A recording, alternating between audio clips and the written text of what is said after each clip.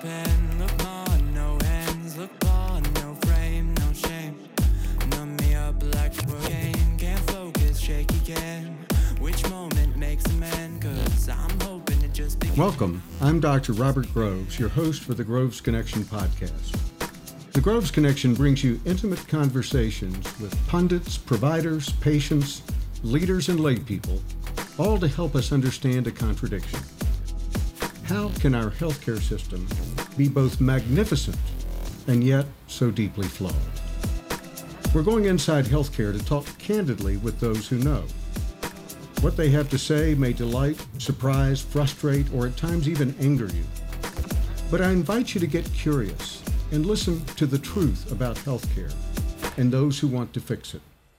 Maybe the answers have been there all along. We just need to make the connection.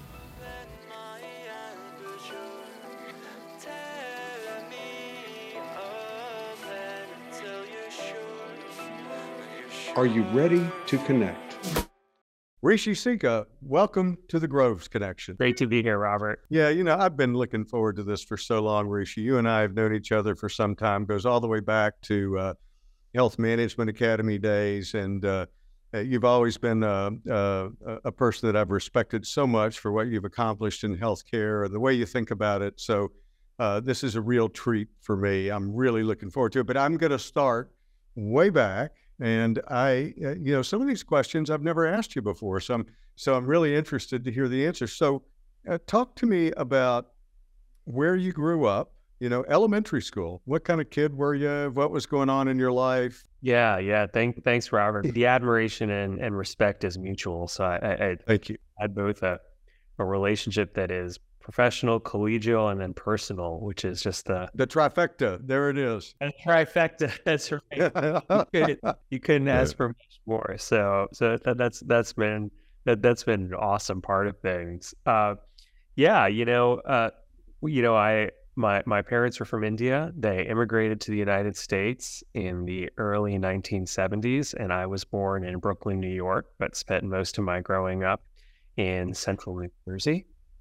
I was, although that's kind of like a hotbed right now, and for many years of a lot of people of Indian origin, I was probably one of the few Indian people growing up through elementary school, middle school, and high school. So that was probably an indelible part of my experience, and in some ways impacts even my leadership style and leadership values to this day. I started out in remedial education. And somehow, Wait. I have a hard time imagining you in remedial education. I can't fathom that. What's that about? Well, you asked about elementary school, so yes. Something even less than the slow learner group, to be honest with you.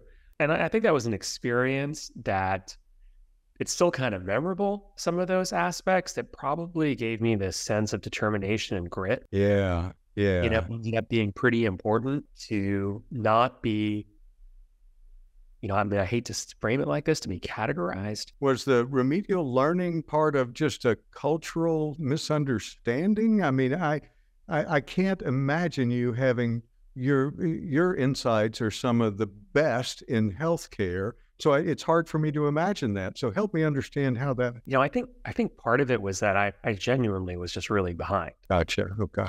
I know the way my parents kind of looked at it, even though some people kind of maybe suggested to them much along the lines they were kind of like, well, the public school system wants to give my son extra help. Well, we'll take it. Fair. Yeah. There was a period of time where I thought I was going to be a doctor. My mom is a doctor. Oh, yeah. And sometime around high school, I kind of changed my mind and I became really determined that I wanted to go into business. And, after high school, I ended up going to Wharton undergrad at the University of Pennsylvania. Great school, yeah. The classes that I found the most fulfilling and the most interesting were like around healthcare management, healthcare policy, healthcare economics. Yeah. I thought that one of the ways I could make a contribution in healthcare was by becoming a physician. And like so many things in life, and I know you and I have talked about this, I was very fortunate to connect and have a mentor. Yes. He was, back at that time, was one of the first MD MBAs. He was a professor at Wharton at the School of Medicine. So who is this you're speaking of now? His name was Alan Hillman. Alan Hillman. So kind of at the last minute, I ended up, having this change in career paths. I did finish my, Wharton degree, took my pre-med electives, and then ended up going to medical school on scholarship at the Mayo Clinic.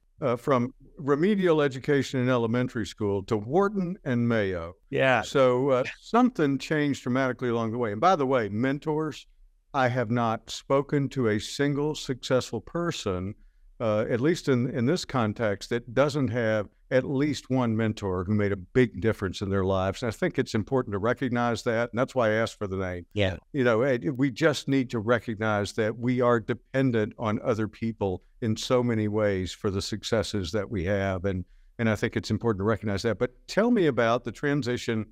You had to be at some point making excellent grades. Where did that transition happen for you? Probably around towards the end of elementary school, middle school. So you did well in high school then. Again, we're rewinding a little bit, my freshman year, I ended up becoming very good friends with an upperclassman. He was a junior African-American guy by the name of Craig Warren, who kind of took me under his wing. In terms of like, okay, here's the classes you should take. Here's the activities you should do. Yeah. Also gave me this real great lifelong habit of reading. And Craig is still a lifelong friend of mine. I'm godfather to his daughter. Yeah. These people in your life, and you got this reaction going on in you, and then they're like, and it kind of accelerates it all. Yeah. So key. All right. So now we are at Mayo in medical school. Talk to us about that time in your life. Did it turn out to be what you expected? How did you decide, how am I going to specialize? Walk us through medical education. Super tough. I didn't have like a big science background. Oh, yeah. So coming in, very small school. Back at the time, I think I had 28 or 30 people in my graduating class. Wow. I mean, it's very... A lot of scrutiny going on there. You're under the microscope. That's for sure. An extraordinarily patient-centric culture. And I've never, ever again been in a place where they make it so easy to take care of patients. Like logistics, the infrastructure, all of that was just so designed to enable people to care. Yeah. After Mayo, the environments I worked in, to care for patients was like really hard. Yeah. But at Mayo, that wasn't the case. And to see how a truly patient-centered culture, works was extraordinary. So that piece around cultural values was really big. A couple other big experiences. So when I got there, you had to select a faculty advisor. Yeah. So on a dare, one of my classmates asked me to ask the CEO of Mayo Clinic, Robert Waller, to be my faculty.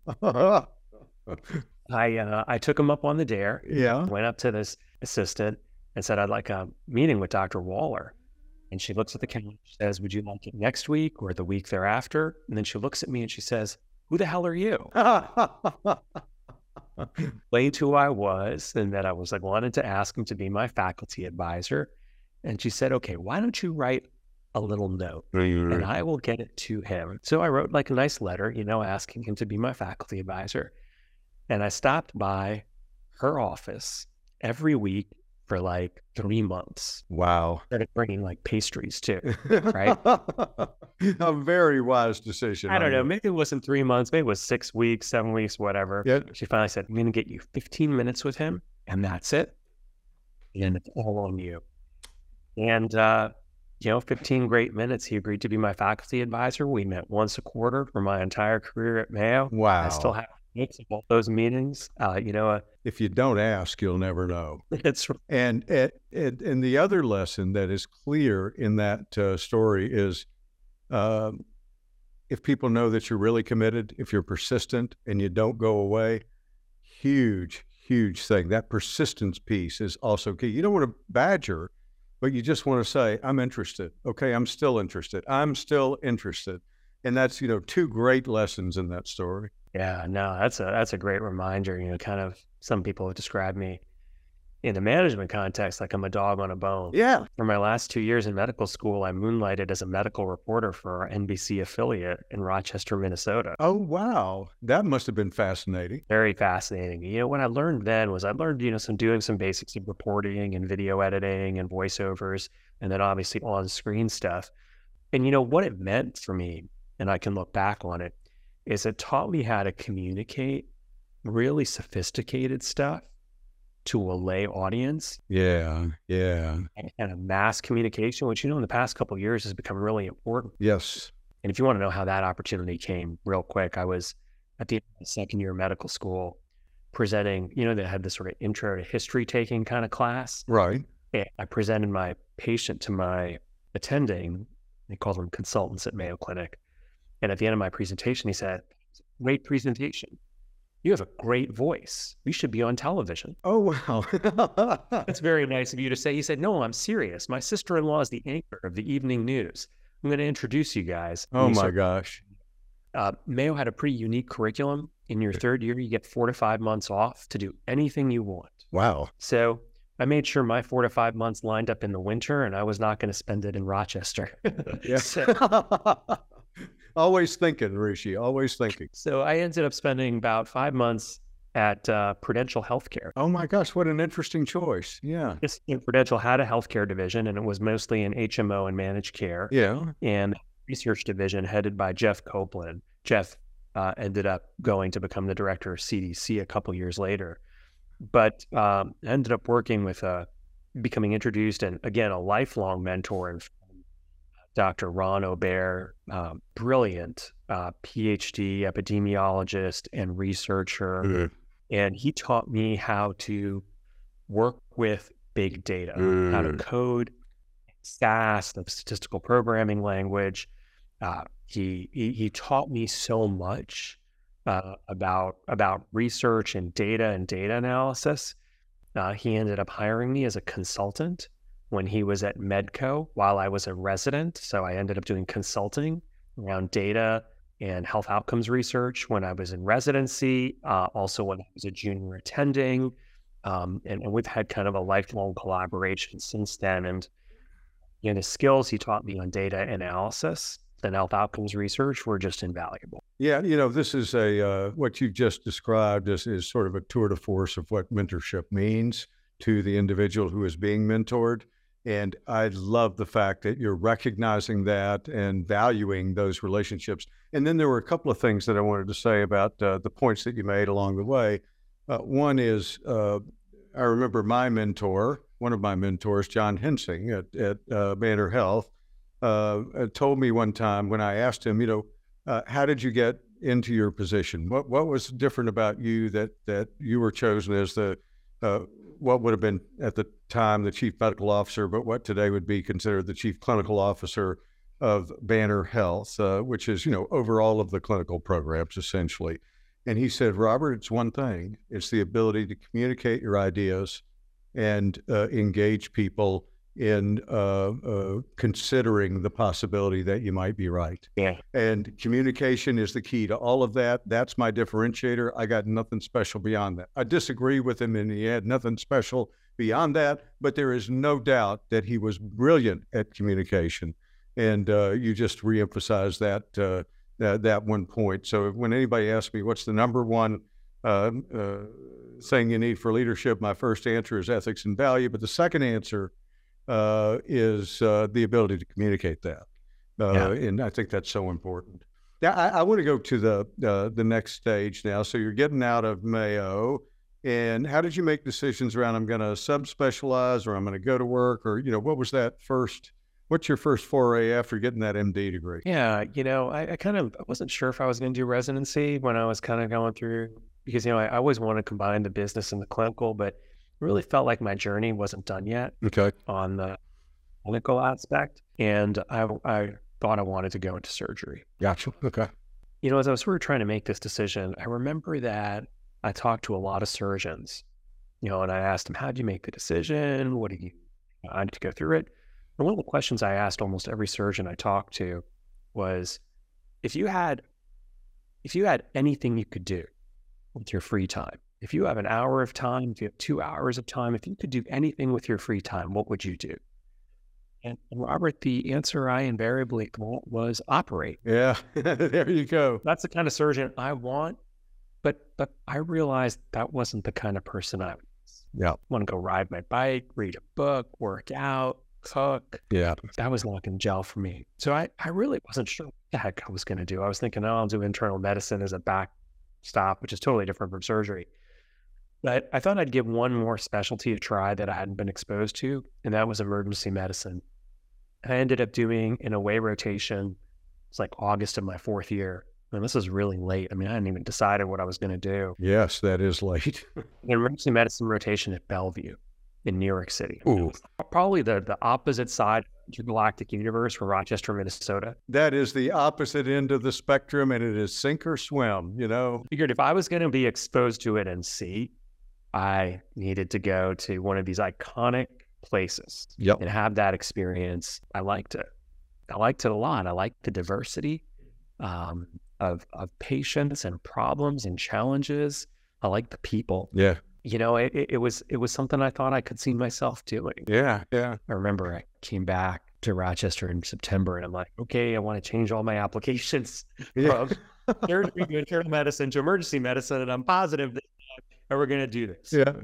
Ended up doing an intern year in internal medicine in New York City again. Right. The furthest thing from Mayo Clinic. I mean, I remember my first shift there at St. Vincent's in the ED. I was in the ER for my first month in my medicine rotation. Yeah. Yeah. Substance abuse, HIV/AIDS. This was back when AIDS was a big deal. Yeah. Right. Death sentence often. Yeah. So totally different world. And then I did my emergency medicine residency, PGY 2 through 4 program, 3 years at the old Boston City Hospital, Boston Medical Center. Yep. Loved it. Loved that place. Stayed on as an attending for 4 years. Yeah. Yeah. Just fabulous place, fabulous people, so mission driven. Yeah. Yeah. So let me ask, let me clarify a little bit. So, you shift from surgery to emergency medicine, you do your emergency medicine training, go all the way through fellowship, and then you're a practicing attending physician in emergency medicine. Is that correct? Yeah. And how long did you do that? How long were you, just a doc? Well, never just a doc, because you probably always had directorships or whatever else. 10 to 15 years as an attending. Is that right? Wow. I didn't realize you had practiced that long. I estimated, because I worked in busy places in Boston and then in Chicago. I did a pretty accurate back of the envelope calculation over my career as an attending, not as a resident, as an attending. I estimate I'd seen somewhere between 20 to 25,000 patients. Yeah. I mean, I tell you what, at places that you trained, it didn't take long to do that. I want to say something else about that. There are levels of membership in doctor society, right? Yeah. And you were very wise to continue on to a residency, because folks that have just gotten an MD, it's like, yeah, all right, they're a doctor, maybe they're DNOs, doctors in name only. They don't get the same respect as somebody who has gone through all of the trials and tribulations and then put their reputation on the line in practice. That's how you're fully into the club. Whether that's right or wrong, your credibility has benefited immensely from your history of actually doing what doctors do. When you're a medical student, you think, oh, I know everything. But, that transition to residency is a really big one, right? You think, oh, there's no real benefit to being an attending, but there is a real big, again, because you don't have that safety net. Exactly. One thing, though, I think that has kind of changed a little bit is I think the MD degree is becoming like the law degree now. Yeah. Where a lot of people go to law school and never practice law. Yep. It's not as common back when I was going through it, but now it's like super duper common that people go to medical school and then they launch into a very different career path. Yep. With residency. And it's not only is that I think more acceptable, unless you're going to sort of do, clinical leadership work. I want to fast forward a little bit now to get to your career on the administrative side of the coin or the leadership side of the coin. How did that occur? And talk us through. You wound up at Advocate at one point. Was that directly from your attending position? How did that happen? While I was an attending, I worked for a startup in California. Mm. I ended up then starting a startup in the data and analytics space or health search space as well when I was in Boston. So, I guess what I'm saying is like, even while I was going down this clinical path, I'm, even from medical school and then residency doing consulting and this stuff as an attending, I'm kind of nurturing this passion or this other interest in the administrative aspect the whole time. It never left you. Yeah. It never left. After 4 years in Boston, my wife and I, we decided, she grew up mostly in Chicago, that we were going to go back to Chicago. And I ended up taking a straight clinical job at a hospital on the South Side, Advocate Christ Medical Center. Right. The busiest trauma center, not only in Chicago, but in the state of Illinois. Yeah. It was a very busy place, very busy place. So I joined the faculty there, straight up clinical. After about 2 or 3 months, they had an opening for director of performance improvement for the emergency department. They wanted one of the faculty, one of the staff to, help with quality improvement in the emergency department. And it's about 2 or 3 months in, and I applied for the role and I got it. I really didn't have any direct experience in quality improvement. Right. But I had this tremendous experience in data. Being able to look at things statistically, program myself, all that kind of stuff. And this is back when there were these, you might remember, the core measures about time to antibiotics for pneumonia, diagnosis. Oh, yes. Time to AMI, all of that. And, honestly, we were kind of lagging in all of those kind of areas. And I applied some data. I did time motion analyses. I found the pain points, what distinguished great performance from not good. Designed some interventions, worked with the docs in the department, and it turned around with a great team, all the performance measures for the emergency department. So the CEO of the hospital sees that and he's like, this is great. You just turned around all the core measures. You did a great job. I'd like you to do that for the hospital. Yes. This was Advocate's flagship, right? The biggest hospital, the most complex. Right. The CEO of the hospital, Ken Lucard, who plucked me out of the emergency department and gave me this role to do that work for the whole hospital. He has been an accelerant to my career. Yes. Just doing that, and at that age, taking me and believing in me, and frankly, seeing something in me that I didn't necessarily see. And we turned around performance and ended up making Advocate Christ, a top 100 hospital back when. I think that was Treatment or Solutions. I can't remember who was doing it back then, right? Yeah. And then the folks at Advocate Corporate saw that. And they're thinking the same thing. Can you do it for the system, right? I mean, it just, I'll tell you, one of the things that got me a lot of visibility when I was doing that role for the hospital, this was back when readmissions were a big thing. I guess they still are. Right. Yeah. And I was leading this team to improve readmissions. And the team said, we had a tool to predict somebody being readmitted. And I said, well, you know what? I've got some data background. I know how to program in SAS. And I built a readmission predictive model. Wow. That is so cool. Programmed it myself. We did some great work with some folks at the Advocate team. And that got me an additional level of visibility where then the corporate folks, Jim Skogsberg, Lee Sachs, Bill Sanjuuli kind of plucked me out. Again, Ken gave me that platform and that visibility. Yeah. And I ended up taking on a role at Advocate, just leading a tremendous team and a tremendous group in a great organization. So you're an advocate now, and you have demonstrated your ability to, with all of the stuff that you've learned, a lot of it autodidacted, I guess, because you were so interested in business from the get-go. A lot of it mentors accelerating that pathway along the way.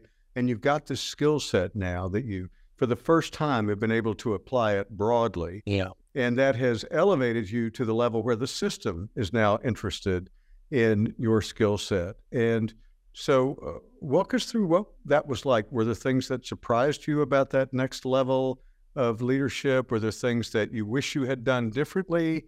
For those who are aspiring to that level of leadership, what are the secret sauces along the way? What helped you? What didn't? The places where I worked in the emergency department, particularly Boston Medical Center, you were always leading a team. Yes, right? Indeed. I think ED physicians, that's something that should be kind of recognized is the best ones are, and they recognize that they're mobilizing and they're deploying resources and they're mentoring and they're educating and they're doing all that at the same time. So that was present.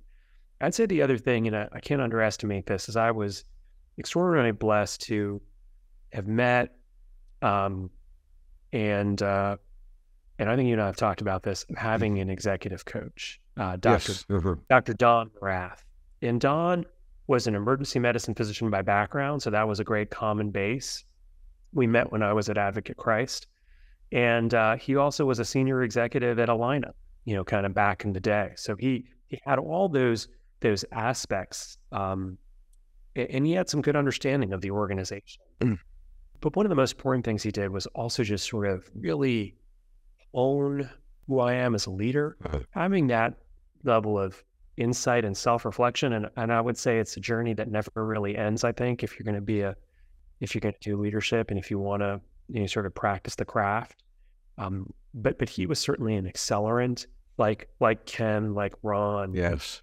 Throughout. And that resonates with me so very deeply, because and one of the discoveries I've made along the way is, you're right, it's a lifetime commitment. And one of the discoveries that I've made along the way is that the more I become myself, the more effective I am, and the happier I am with the decisions that I make. And there's it's almost a necessary part of leadership development that you start by emulating others to some extent. You look at what they do and you try to emulate that.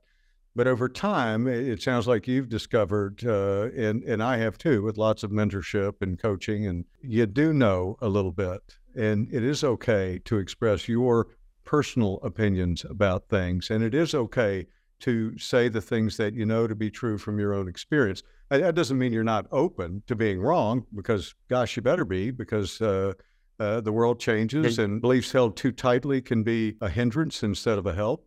But you still have to embody your own personhood as a leader. If not, it is always going to be a facsimile of somebody else's style. Yeah. Otherwise, you're going to be a different, my coach, Don, says, otherwise you're going to be a different person in different times and with different people. Yeah. And, it's important from a communication perspective. It's important from a management perspective.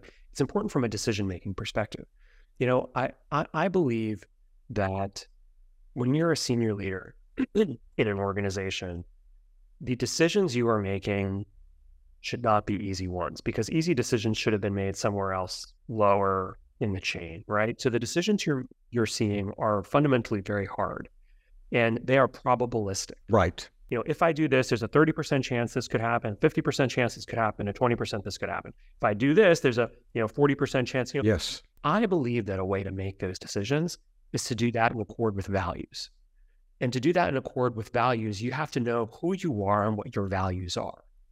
And what I've found is when I do that, or when I sort of have an opportunity to coach my leaders or others to do that, if you can look at the probabilistic decision and look at the actual facts, right, and an assessment of that, but then if it's like a judgment call, or if it's gray, where you're not certain, and if you can rely on making a values-based decision, even though it may not go right. And if it doesn't go right, you have to pick it up quickly and you have to remediate as fast as possible, right? But if it doesn't go right, if you made that decision in accord with values, and values that are articulated, understood, and hopefully part of the common belief system, it's very hard to fault. Yeah.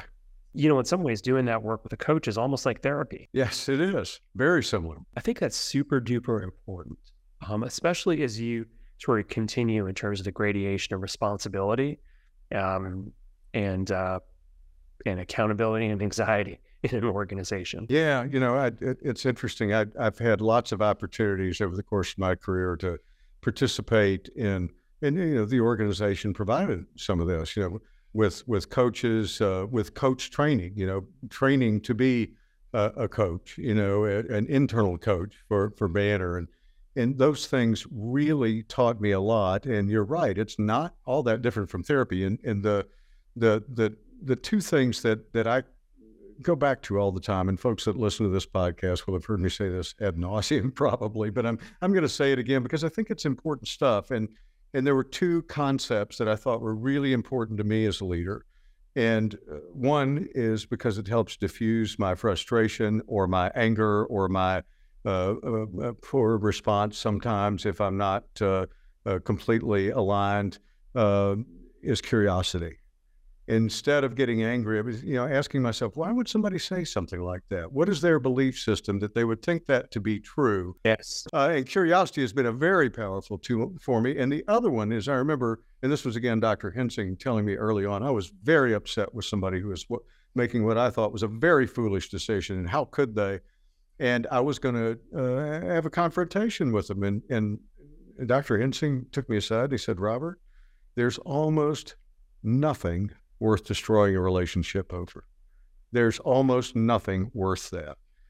You'll live to fight another day. This is not the end of the world. Maintain your relationships, stay connected. And that's where that fundamental piece of my philosophy comes from. Yeah. Great.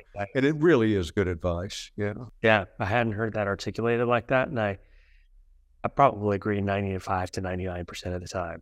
95. Yes. There you go. 95. We'll go with that. Leadership is one of those things that I think is in short supply in healthcare nowadays. I wonder about this. In a leadership team, I think diversity of thought and perspective is extremely important. Yeah. Unfortunately, this is also an era that we are going through as a country of profound political polarization. And the value basis is very different. Yeah.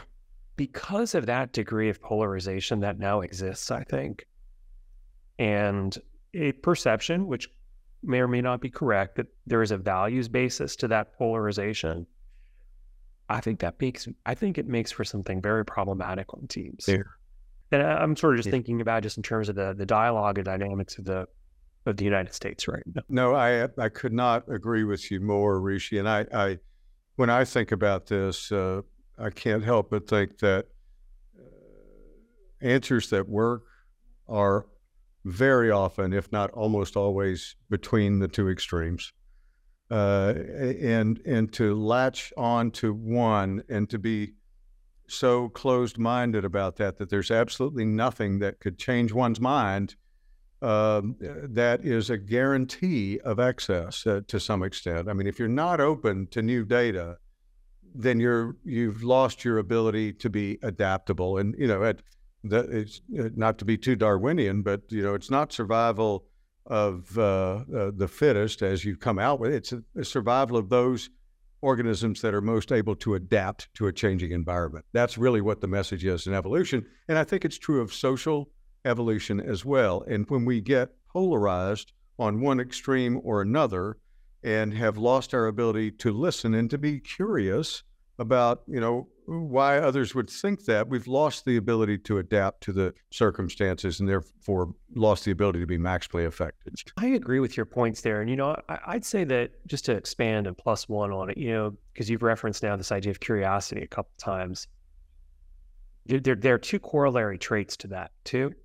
One is growth mindset, Carol Dweck's book. Right. The other, sort of a corollary or similar to curiosity, intellectual humility. Oh. Jim Collins in Good to Great talks about these ideas of, humility with sort of fortitude. Adam Grant in his last book also talks about humble confidence. And I think if you tease apart these ideas, the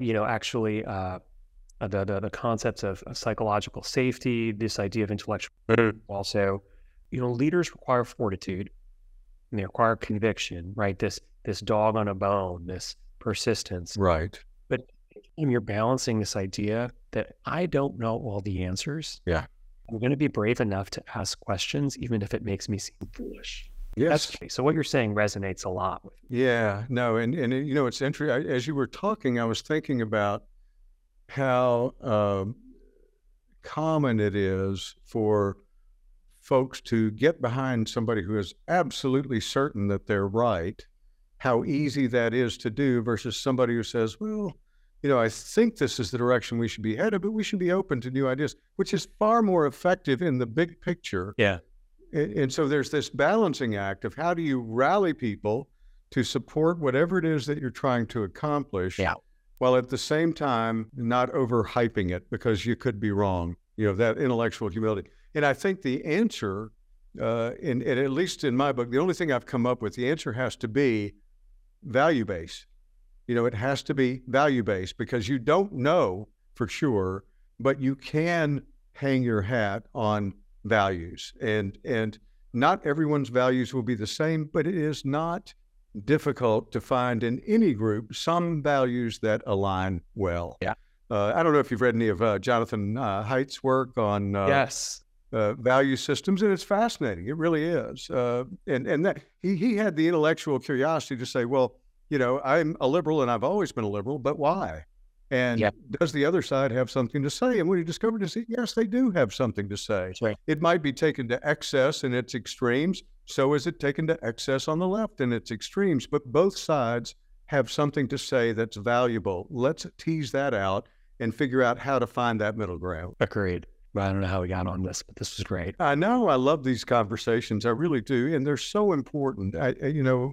The loss of trust in institutions in this country, is related to all the things we're talking about. If you tell people with absolute certainty a mask is going to protect you, and then the data comes out, and it's like, well, in some circumstances maybe, and other circumstances maybe not. And nuance is the way the world works, and to ignore that, well, you do it at your peril because you're going to be wrong enough at the time that people will lose confidence. That's right. That's very true. Yeah. So talk to me a little bit. How that translated into the role that you and I met at the Health Management Academy. I guess we were trying to figure out what year that was. It was 2011, I think. What point in your career were you at Advocate when you attended the Health Management Academy? What would you say about that experience, and how has your life changed since then? Yeah, so I was in my first year in my corporate role, my system role. Gotcha. Okay. I'd already been an advocate, I think, for two or 3 years, I think, at our large hospital, Advocate Christ.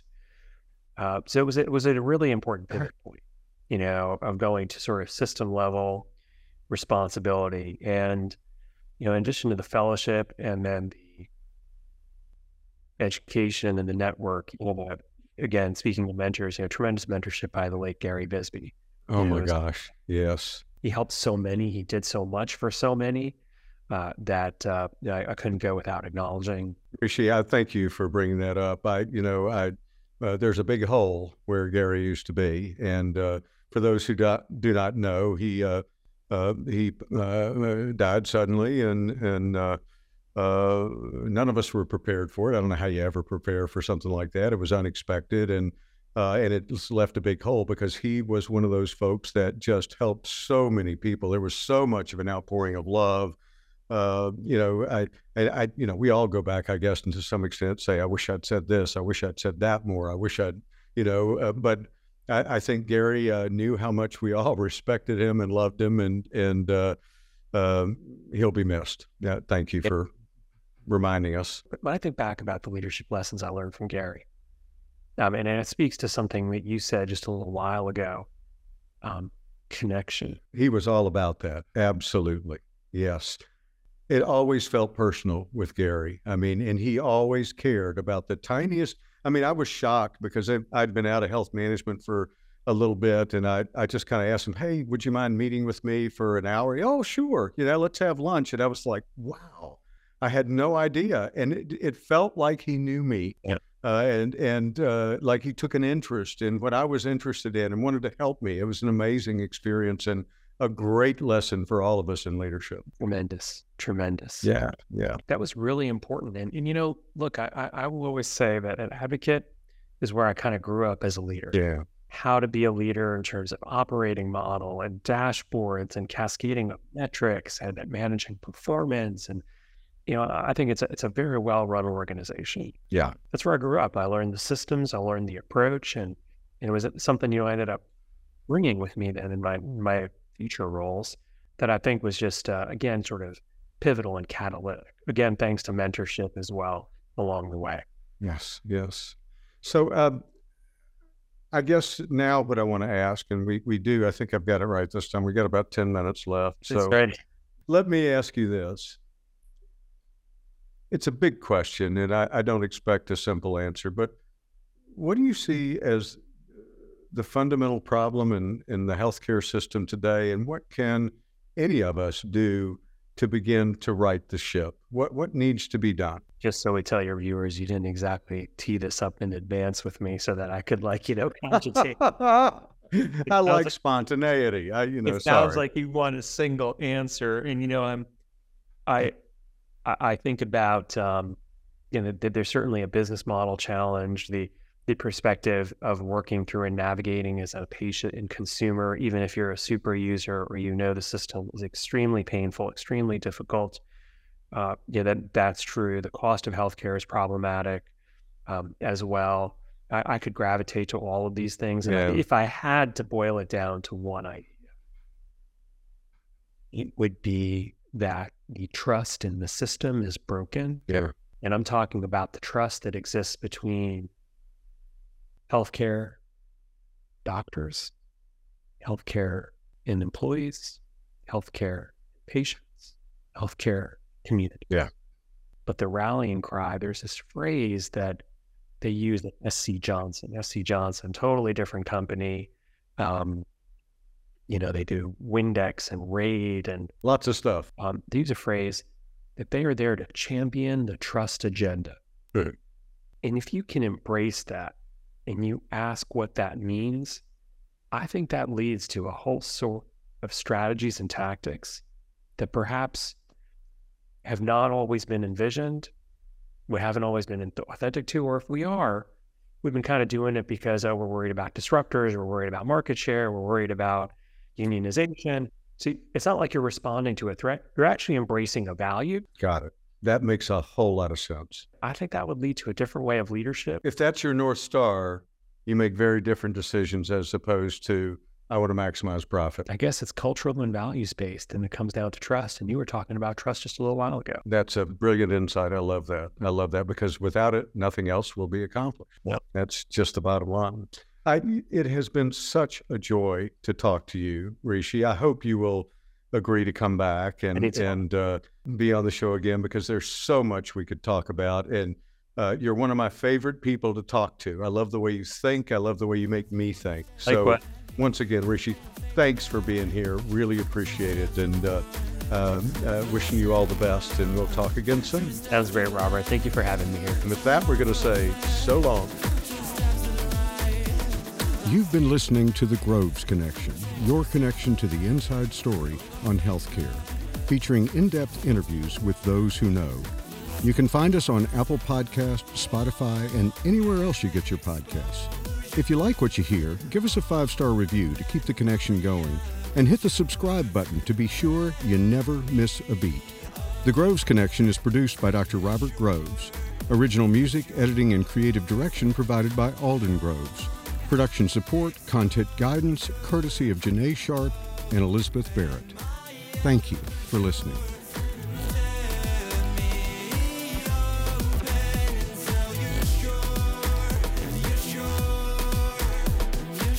The professional ideas and opinions expressed in this podcast are mine and do not reflect those of any current or past employers. Thank you so much for listening, and we hope you'll join us next time on The Groves Connection.